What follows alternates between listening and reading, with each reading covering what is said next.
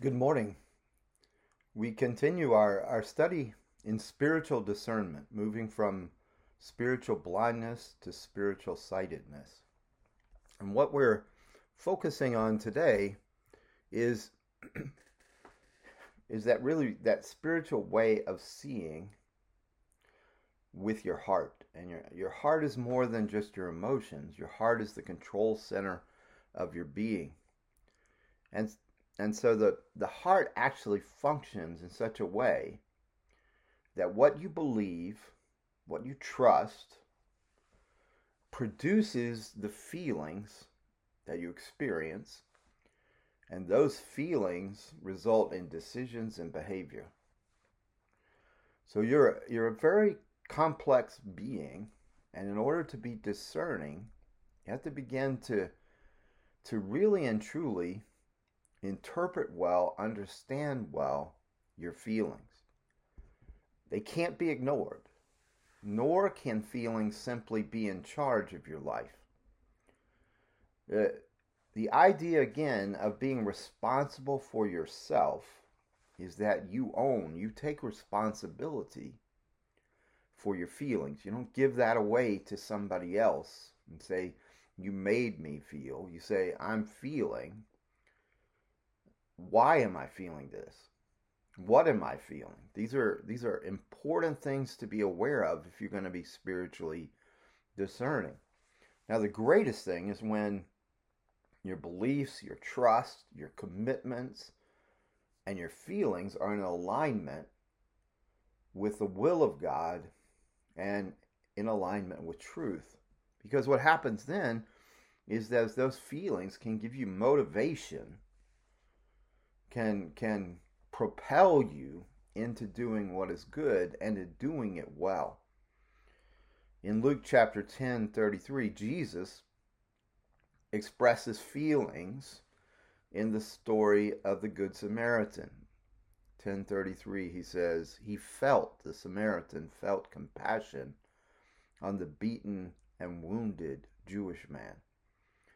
And he came to him, he bandaged up his wounds, pouring oil and wine on them. And he put him on his own animal and brought him to an inn and took care of him. When Jesus tells the story of the prodigal son, he talks about the father seeing his son. In Luke 15:20, says when he saw his son a long way off, the father felt compassion for him and ran and embraced him and kissed him. Emotions, biblically speaking, are extremely important. Jesus himself used the word of compassion is used for Jesus. In Matthew 9:36, he felt compassion for the crowd, seeing the crowds. He felt compassion for them. And here's what he saw. They were distressed and they were downcast, like sheep without a shepherd. And then again in Matthew, the compassion of Jesus is expressed when he spent 3 days teaching 4,000 people. And he looks at them and he says, I have compassion for this crowd. Give them something to eat. And this is when in this story there were only 7 loaves and just a few fishes. And Jesus ends up feeding 4,000. So, in other words, feelings are not your enemy, but they're also not the fire in your life. They're not necessarily, they're not really the destructive force in your life, but what they are is they are the smoke detectors of the fire. So when you have feelings, they're sounding alarm, especially when we talk about the negative feelings, they're sounding alarm that there's danger, that there's trouble, that there are issues. But the feelings themselves are not the fire. They're just the smoke detector. So here's what we need to look at if we're going to cultivate a discerning heart. Whether it's the state of our relationships, or it's the circumstances of our life, feelings can tell us if things are going well for us, or they can alert us early to problems that we're facing. That, you see, this is the beauty of discernment, is it can be an early alert system, early alarm system. See, when you feel close and you feel loving with somebody, and there are no checks in your spirit, there's no heaviness, well, that's a good indication that in relationship you're in sync. But if you're feeling angry all the time, if you're feeling anxious, fearful, and that's the smoke alarm going off, saying that there are some problems, either that you haven't really examined, and these problems need to be addressed, and they probably have to be addressed with the person that you're feeling those feelings with. I always think it's interesting how in touch my wife is with how well or how poorly our relationship is going.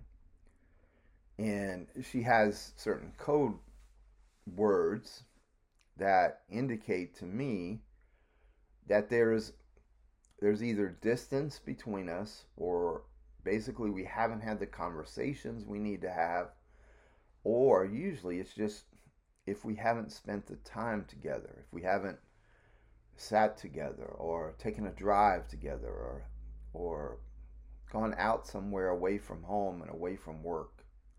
Especially in this pandemic, with home and work being inseparable.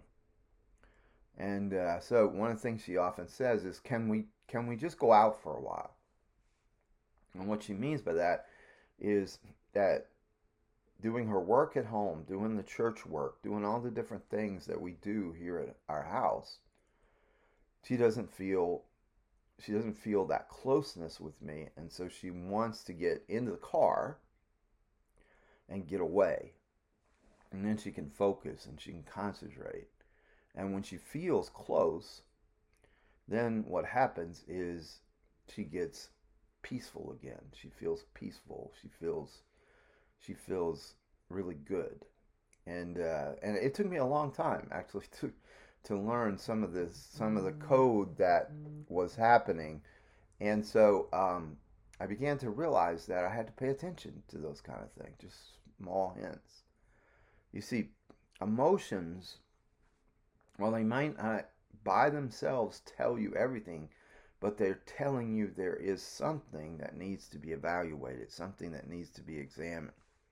So the other aspect of this is you can't just live your life on a superficial kind of emotional experience. There's got to be deep rooted truths in your life that you're believing, that you're trusting, in order for your emotions to be in alignment with reality. If what you believe is not true, then what you feel will not be real, is the idea. Now, the problem with some Christian teaching, I grew up with this, is they were so afraid of emotions in general that they called any emotion emotionalism. And for some reason, they treated emotion as if it were more tainted by sin than any other factor or any other element of your existence. For example, they didn't speak of intellectual thoughts or intellectual pursuits as tainted as emotional involvement.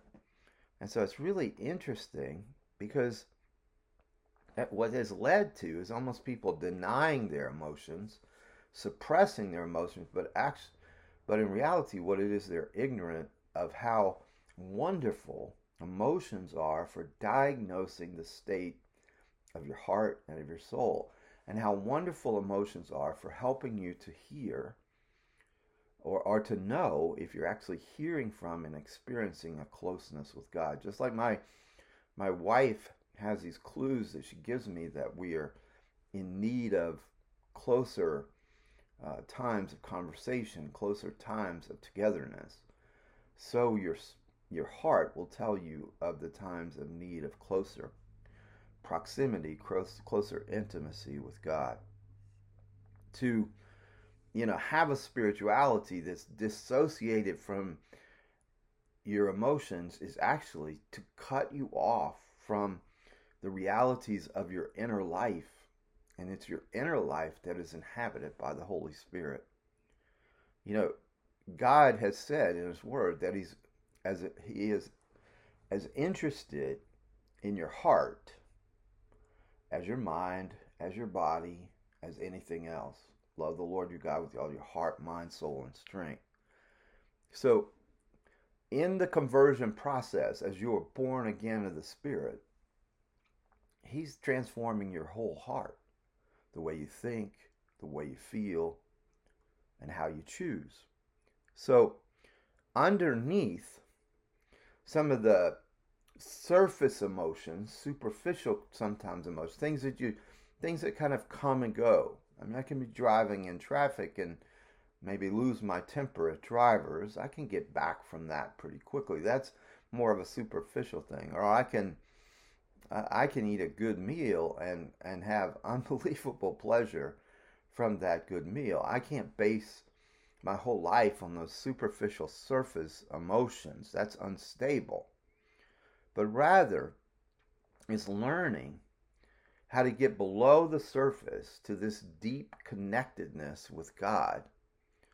Getting to that place where His truth, His presence, His power is something I'm connected to. And not just infrequently, not just during, incredible revival events, but day by day and moment by moment. One writer that I really like is a man by Gerald May. He's wrote a great book on grace and addiction, but he's also written some books on these, what's called a dark night of the soul, or the idea of these times when you're desperate for God and you have these intense encounters with God. And he's saying if you become attentive to God and to His presence, it might surprise you that during just a regular prayer time, or you might just be having a walk, or that you might be sitting on your back deck or your front porch or something in an evening of contemplation. And Gerald May says, then a sudden feeling of being swept up by life, caught in a suspended moment where time seems to stand still and awareness peak, becoming at once totally wide awake and open. Now, I'm not saying, again, he's not saying this happens all the time, but in a way, these are these breakthrough moments where you begin to realize that your heart is discerning more than surface things, that your heart is experiencing that connectedness with the presence of God, which then opens you up to experience even greater things. I want to say it this one way. If you ever notice the contrast between being filled with the Holy Spirit, in Ephesians 5:18 it says, do not be drunk with wine, but be filled with the Holy Spirit. Why does it contrast drunkenness with the fullness of the Holy Spirit? Well, alcohol is a depressant. So what is alcohol doing? It's making your capacity to feel less, or it's making it more depressed. So then maybe you only feel sadness, or you only feel happiness, but what it does is it narrows and depresses reality, so that you can't, and that's why people go to it, is to depress their ability to feel reality, either to feel their sadness or to feel their joy or whatever, but it depresses. And what is the fullness of the Holy Spirit? Well, it's the ability to experience all of reality, but not in your own power, not alone. Suddenly, you're experiencing all the reality of your life. You're able to face anything. You're able to do anything. I can do all things through Christ who strengthens me, in the fullness of the Holy Spirit, because you don't have to depress reality. You don't have to narrow it down. You can take on anything. you become more than a conqueror. That's why the fullness of the Holy Spirit is contrasted with the depressing of emotion and the depressing of reality of getting drunk. And so this experience of opening up wider and wider yourself to the presence of God and the power of God in your life is something that many believers avoid because they're afraid of losing control. They're afraid of the emotions, or they've been taught the emotions are wrong. Look, in another writer that I really like, he's an elegant writer. His name's David Benner. And he talks about being in the presence of God, experiencing the fullness of God in his life. He says, we see ourselves and the world with awesome clarity. Remember, drunkenness limits clarity. And all our preoccupations, concerns, and anxieties suddenly evaporate. We know God's presence in a way that has almost nothing to do with our intellect. And our feelings are equally remarkable, simply a profound sense of awe and well-being. In the intermediate zone between these two layers of feelings lie emotions that anyone can learn to discern because they are present for all of us. Here we find the place where moods, which are deeper and much more persistent than feelings, reside.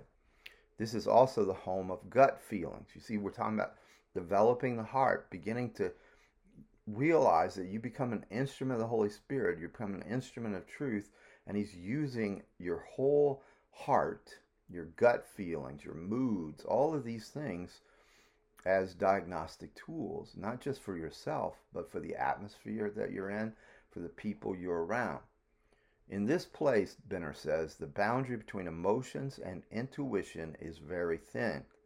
Our knowing of what we feel at this level is not as simple as the knowing of our surface feelings, but unlike the knowing involved in transcendent experiences, it is something that we can cultivate. See, the idea is God doesn't waste emotions. He doesn't waste your moods. He doesn't waste, these gut feelings. But you have to develop a skill. This is why we've been spending so much time on discernment. You have to discern, what do these things mean and what do I do with them? But today we're focused particularly on how do I govern my own emotions? How do I govern my own life? And so you have permission really to become an effective person. You have permission to spend some time attending to your own feelings. You can't own something if you won't acknowledge it, if you won't attend to it. But the problem is that often we have lived such unin-touch or disconnected lives from what our emotions really mean that we need help. Others who have more experience than you often can help you take the encounters you're having both with God and with people and with your own heart and explain the deeper dimensions of this. Particularly, you need to be around people and to be around places where the presence of God is manifest, where it's experienced, where the relational presence, not just the omnipresence, but the relational presence of God. Now, you can certainly make your home, your apartment, your car, your shower a place where you begin to experience His relational or manifest presence. But it takes a receptive stillness on your part.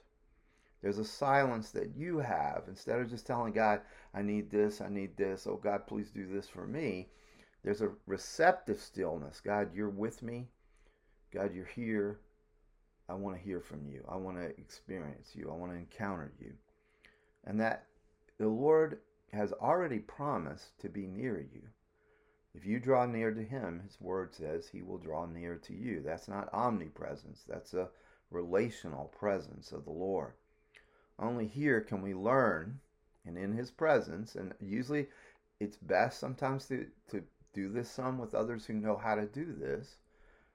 Here we discern the emotional movements of our own heart that accompany genuine encounters with God. You see, when you have the sense of encountering God, it's like meeting with God, and thoughts come to you in that time, and that's something to be very thankful for.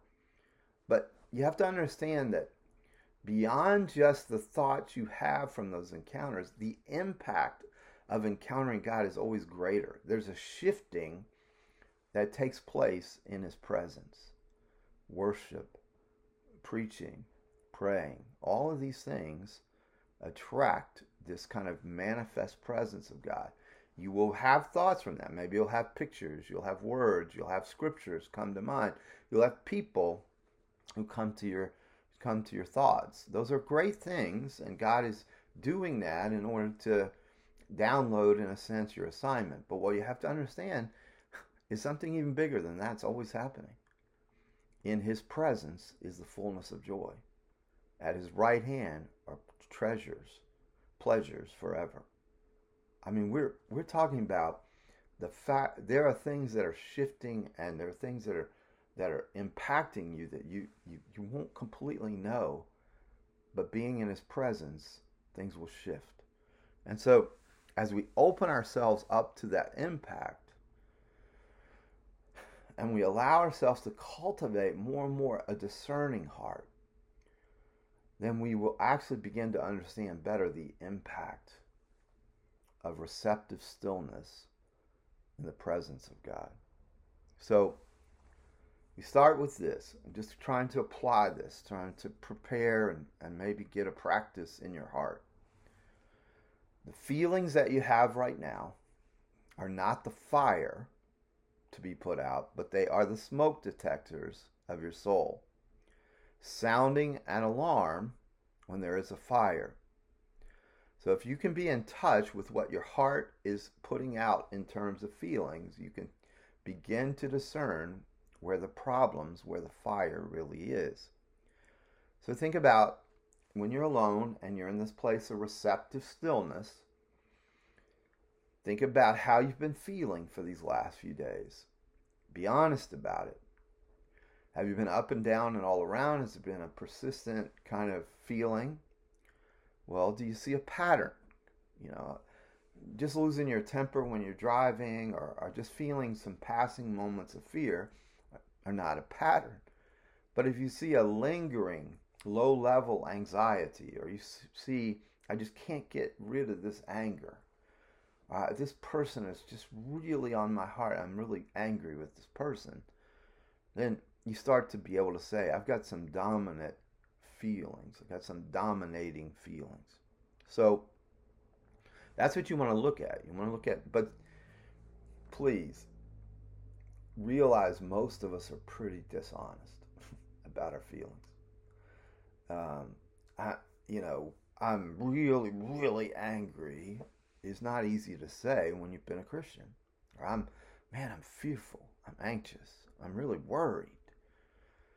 I hear people, I'm really worried. Now, I'm not talking about the sinful kind of worry, like what other kind is there? And so, you could be concerned. I get it. But when you use the word worry, you're using something that's indicative of a deeper issue in your heart. So you look at the dominant feelings and you begin to ask questions. Okay, what's underneath these? What's the root of? And what's the fire then? That really, in other words, you don't just say, I'm not going to worry. You say, well, what's the root of my worry? So let me give you some clues, just some simple ones in these minutes that we have. Anger. So many of us have an expression of anger that comes easily. Losing our temper,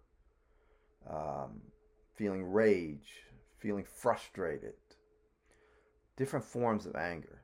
Here, usually emotionally, here's a diagnostic tool of anger. Instead of saying, I'm not going to be angry, you say, wait a minute. Okay, anger is a result of somebody blocking an outcome, a goal, something that's important to me, something that matters to me. Either somebody's blocking me, or there are circumstances blocking me that really, really matter to me. And the persisting anger means that the outcome or the result or the goal that I have has a place in my heart that it should not have. You see, if I desire something, but I don't experience it, or somebody blocks me or takes it away from me, or somebody maybe criticizes me or hurts me because of that thing. If it's in its rightful place as a healthy desire, none of those things will destroy me.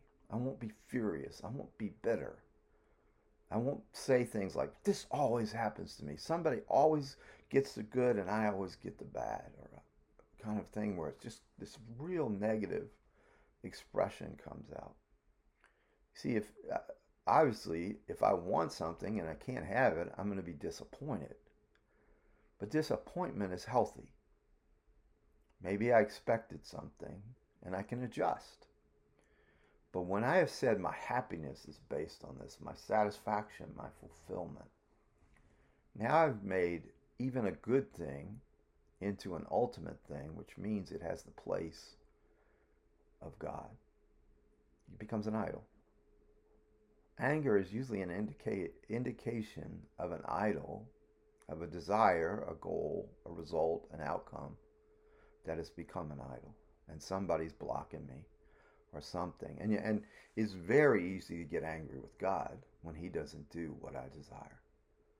Anxiety is a second negative emotion. Very diagnostic, in some ways easy to diagnose. When there's anxiety, when there's worry, it means I'm feeling uncertain. Human beings do not enjoy uncertainty. I'm feeling uncertain about, again, an outcome, a result, a goal, a desire. But anxiety is the realization that something I want so badly, or something I want to happen, not just for myself, it could be for others, family, friends, work, it could be anything. But I want this so badly. It matters so much to me. But I'm beginning to realize I don't have the control. I don't have a legitimate way of controlling this outcome. And so I begin to worry, fret, be anxious. So I don't have this legitimate right, and I don't have an ability to actually control this. It's in the hands of something or someone else outside of my control. Well, again, it means I've promoted a desire to the place where I'm saying, I know what would be best for me, and that would be if this happens. I know it would be best for them, and that would be if that happens. Do you understand? Anxiety is you putting yourself in the place of God and telling him how to run your life and to run others' lives. Anxiety is not an emotion that is ever to be given any access to you. Be anxious for nothing, because it makes you God and God your assistant. Depression, it's similar to anxiety, but now what I really think I need or want feels hopeless. Either it feels impossible. This will never happen. The interesting thing about depression, and I'm not talking about chemical depression or other things, I'm talking about emotional depression. The interesting thing is I still want it, and it's still affecting me, but my mind and my heart have said this is impossible. It'll never happen. So you understand how easy this becomes an access for the devil. Because you want something that your heart says you'll never have. But you're still saying, I will base my life, I'll make this thing ultimate that I will never experience, or I'll never have, or will never happen. You can see how irrational that is. But instead of beating yourself up, you look and you say, anger, anxiety, depression are diagnostic tools of desires, goals, outcomes that as a believer, I can trust God. I know that in all things he works together for good for those who love him and are called according to his purposes. The Lord is a sun and a shield. The Lord gives grace and glory. No good thing will he withhold from those who walk uprightly. No good thing. Delight yourself in the Lord, and he'll give you the desires of your heart. So the question that many of us wrestle with then is, when all these negative emotions are coming up, what's the Holy Spirit up to? Well, he's up to deep healing. Because you see, you have a new identity, you have a new status. Anger, anxiety, depression, fear are all pride-based. The need to control what you have no right to control is a pride thing. It's ego. It's a faulty, unhealthy sense of self. It's making good things ultimate things. It's making something other than God your treasure. So the Spirit is bringing these things up, and he's bringing them to the surface so that he can heal your identity, your sense of self, so that you function from a place, a resource of love and humility. Humility says, I can do all things through Christ who strengthens me. I can't do all things in my flesh, but I can do all things through Christ who strengthens me. So how do I get both, I would say, brain chemistry wise as well as heart wise, how do I get from fear to joy? How do I get back to joy, which the joy of the Lord is my strength, from fear-based negative emotions? Truthfully, every person I've ever counseled that was angry was actually fearful, and the anger was a power source over their fear. Every anxiety is fear-based, and every depression is, I fear I'll never be happy, I'm depressed. So it's all fear-based. So how do I get from the crippling resource of fear, the paralyzing resource of fear, to the strengthening that joy does? The joy of the Lord is my strength. Well, here's 3 things I'd like you to have today, okay? When you're going through things and you're experiencing things, you cannot keep them inside. You cannot get to joy without some validation of what you're feeling, what you're going through. If you just keep saying, well, I'm not really angry, I'm not really depressed, I'm not really discouraged, I'm not really frustrated. If you keep saying that, you'll never get healed for what you won't reveal. So there needs to be a validation. I'm angry. I'm struggling. This is where counseling can come in. This is where friendship, small groups can come in. But you need validation. And sometimes you have to say things many times. Please, if anybody's ever told you just harp on things, it's because you haven't gotten validation. So you keep saying. And a lot of times people who talk to me about these things, they're like, am I crazy, Pastor? I'm like, probably, but we're all a little crazy. Come on. I don't say that to them. I actually say to them, look, your feelings, there's a valid reason for your feelings, but let's unpack that. Let's see what the fire really is. This is just the smoke detector. And sometimes when you really start having discernment, you need some people to affirm you. Human beings need validation. But the other thing is, you don't need scolding when you're struggling. You need comfort. So you need you need validation, you need comfort, and you cannot overnight just get rid of deep moods, deep wounds without recovery. So think about this. If you go into a negative cycle, you're going to need to be validated, you're going to need to be comforted, and you're going to need time to recover. Now, part of being a healthy community is to give each other the space to do this, being a healthy family, being in healthy relationship. See, what we really need in order to go from fear to joy is what's called the relational happiness of knowing someone is happy to see you.